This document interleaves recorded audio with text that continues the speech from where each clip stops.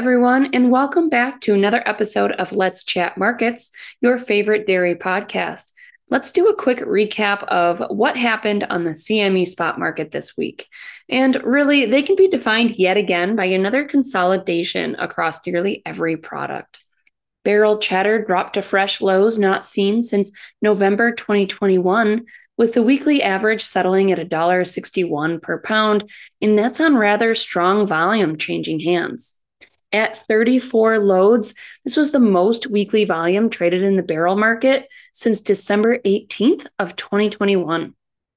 The black market moved slightly higher and settled the week at 196.30 per pound, now holding a premium of 40 and 3/4 cents over barrels.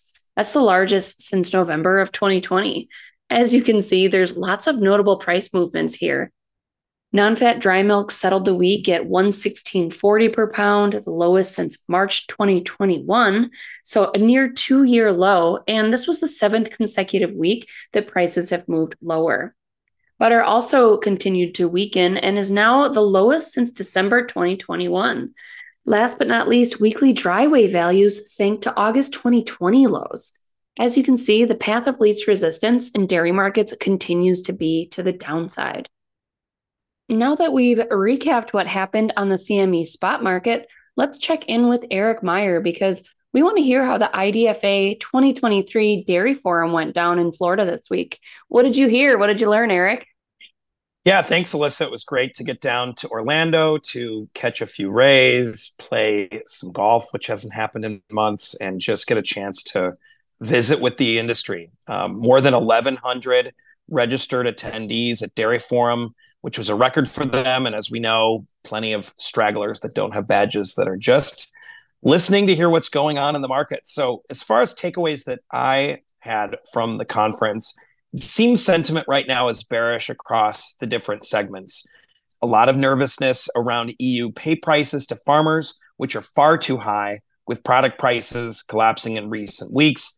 So when is the milk production going to end there? It seems like milk production, due to the mild winter and high pay prices, are just keeping milk flowing, when all signals from the end product prices would suggest that we should be pulling those pay prices down quickly. In the US, there's a lot of discount milk. It's pretty widespread across the Midwest. USDA had in their reports that we were ranging from $6 to $10 a hundredweight under class prices. And that's been confirmed at the conference, even into the late weeks of January. And that's just surprising given what we saw after the conference, which was in the milk production report.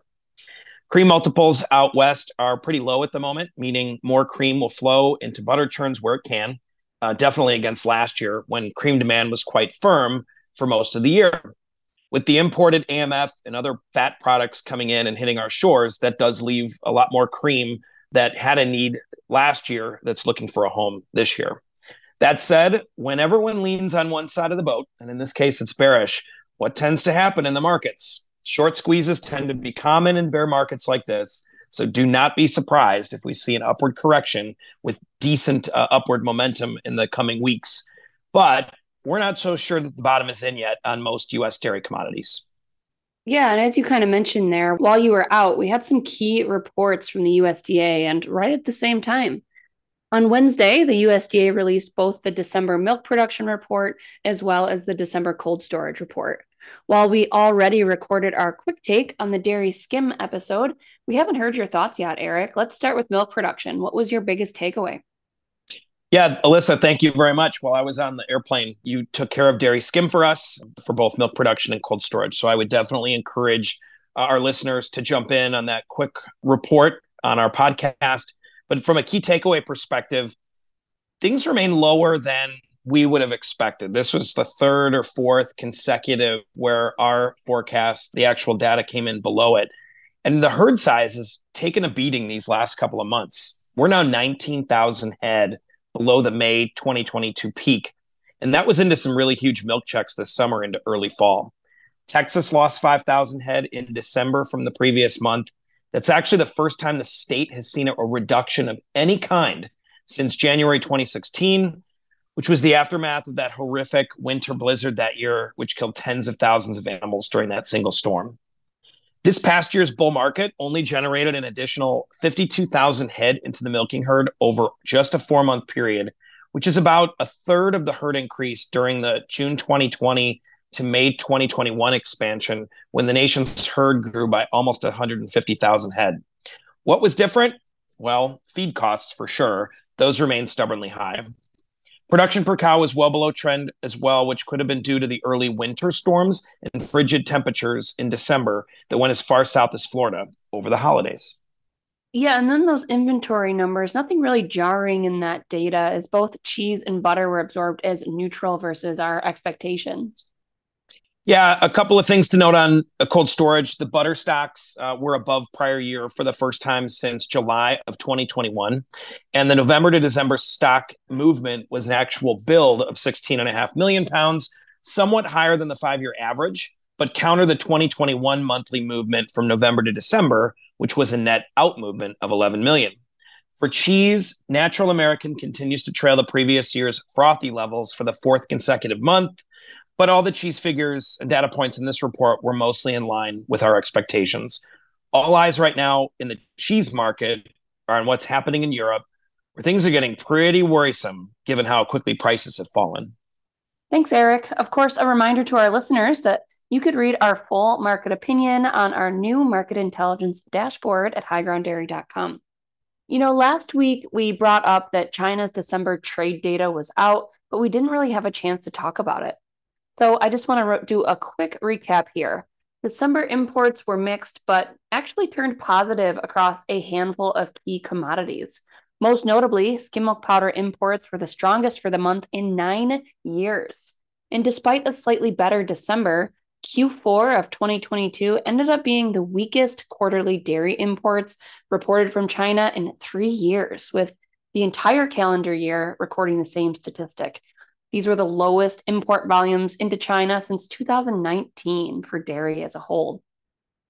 While it was a weaker import year from China due to their strong internal production and lower consumption, I think it's worth noting that total imports from the US reached an all-time high, and that was really led by whey and lactose demand needs. Into this week, though, China is celebrating the Lunar New Year, and many people are traveling for the holiday for the first time in 3 years. As a result, tourist bookings in China have surged this week, but consumption and spending are still in question overall as individuals focus on just getting out to visit family right now. That explains why the GDT Pulse event was so quiet this week. Right, exactly, Eric. We have a 3-week gap here on GDT events, but it's worth mentioning that at this week's Pulse event, participating and winning bidder volume was the lowest on record since these events started. Also from New Zealand this week, December milk production figures were finalized, and while volumes remain negative, milk solids officially turned positive and were up 0.6% from prior year in December. We knew there was a high chance that milk solids turned positive in December, which very well might continue throughout the rest of the season here. Some key concerns, though, are how quickly the South Island is drying out and that rain continues to fall throughout the North Island.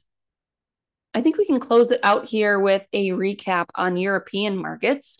German butter prices fell for the 7th week, though each region, Germany, France, and the Netherlands, are all reflecting steep losses, with industrial cream values reportedly dropping off a cliff. European skim milk powder dropped to a 2-year low, but the region is still holding on to a premium over U.S. non-fat dry milk. Lastly, worth noting, in just 2 months, the EEX Gouda and mozzarella index dropped about 34%, while the German Edam value has fallen 25% in that time span.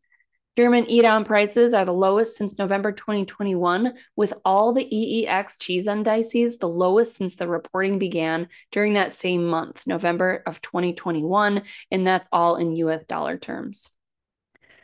We have a pretty light week next week, though. New Zealand's December trade data should be out early Monday or Tuesday. We'll have another GDT Pulse event on Tuesday, pre-GDT data from Fonterra on Thursday, and then the December U.S. dairy product production report will be released on Friday afternoon. Looking forward to chatting markets with you next week then. Cheers. Be sure to subscribe so that you never miss an episode. And if you're interested in receiving more information as well as our analysis, please visit highgrounddairy.com to request a free 30-day trial today. Futures and options trading involves substantial risk and is not suitable for all investors.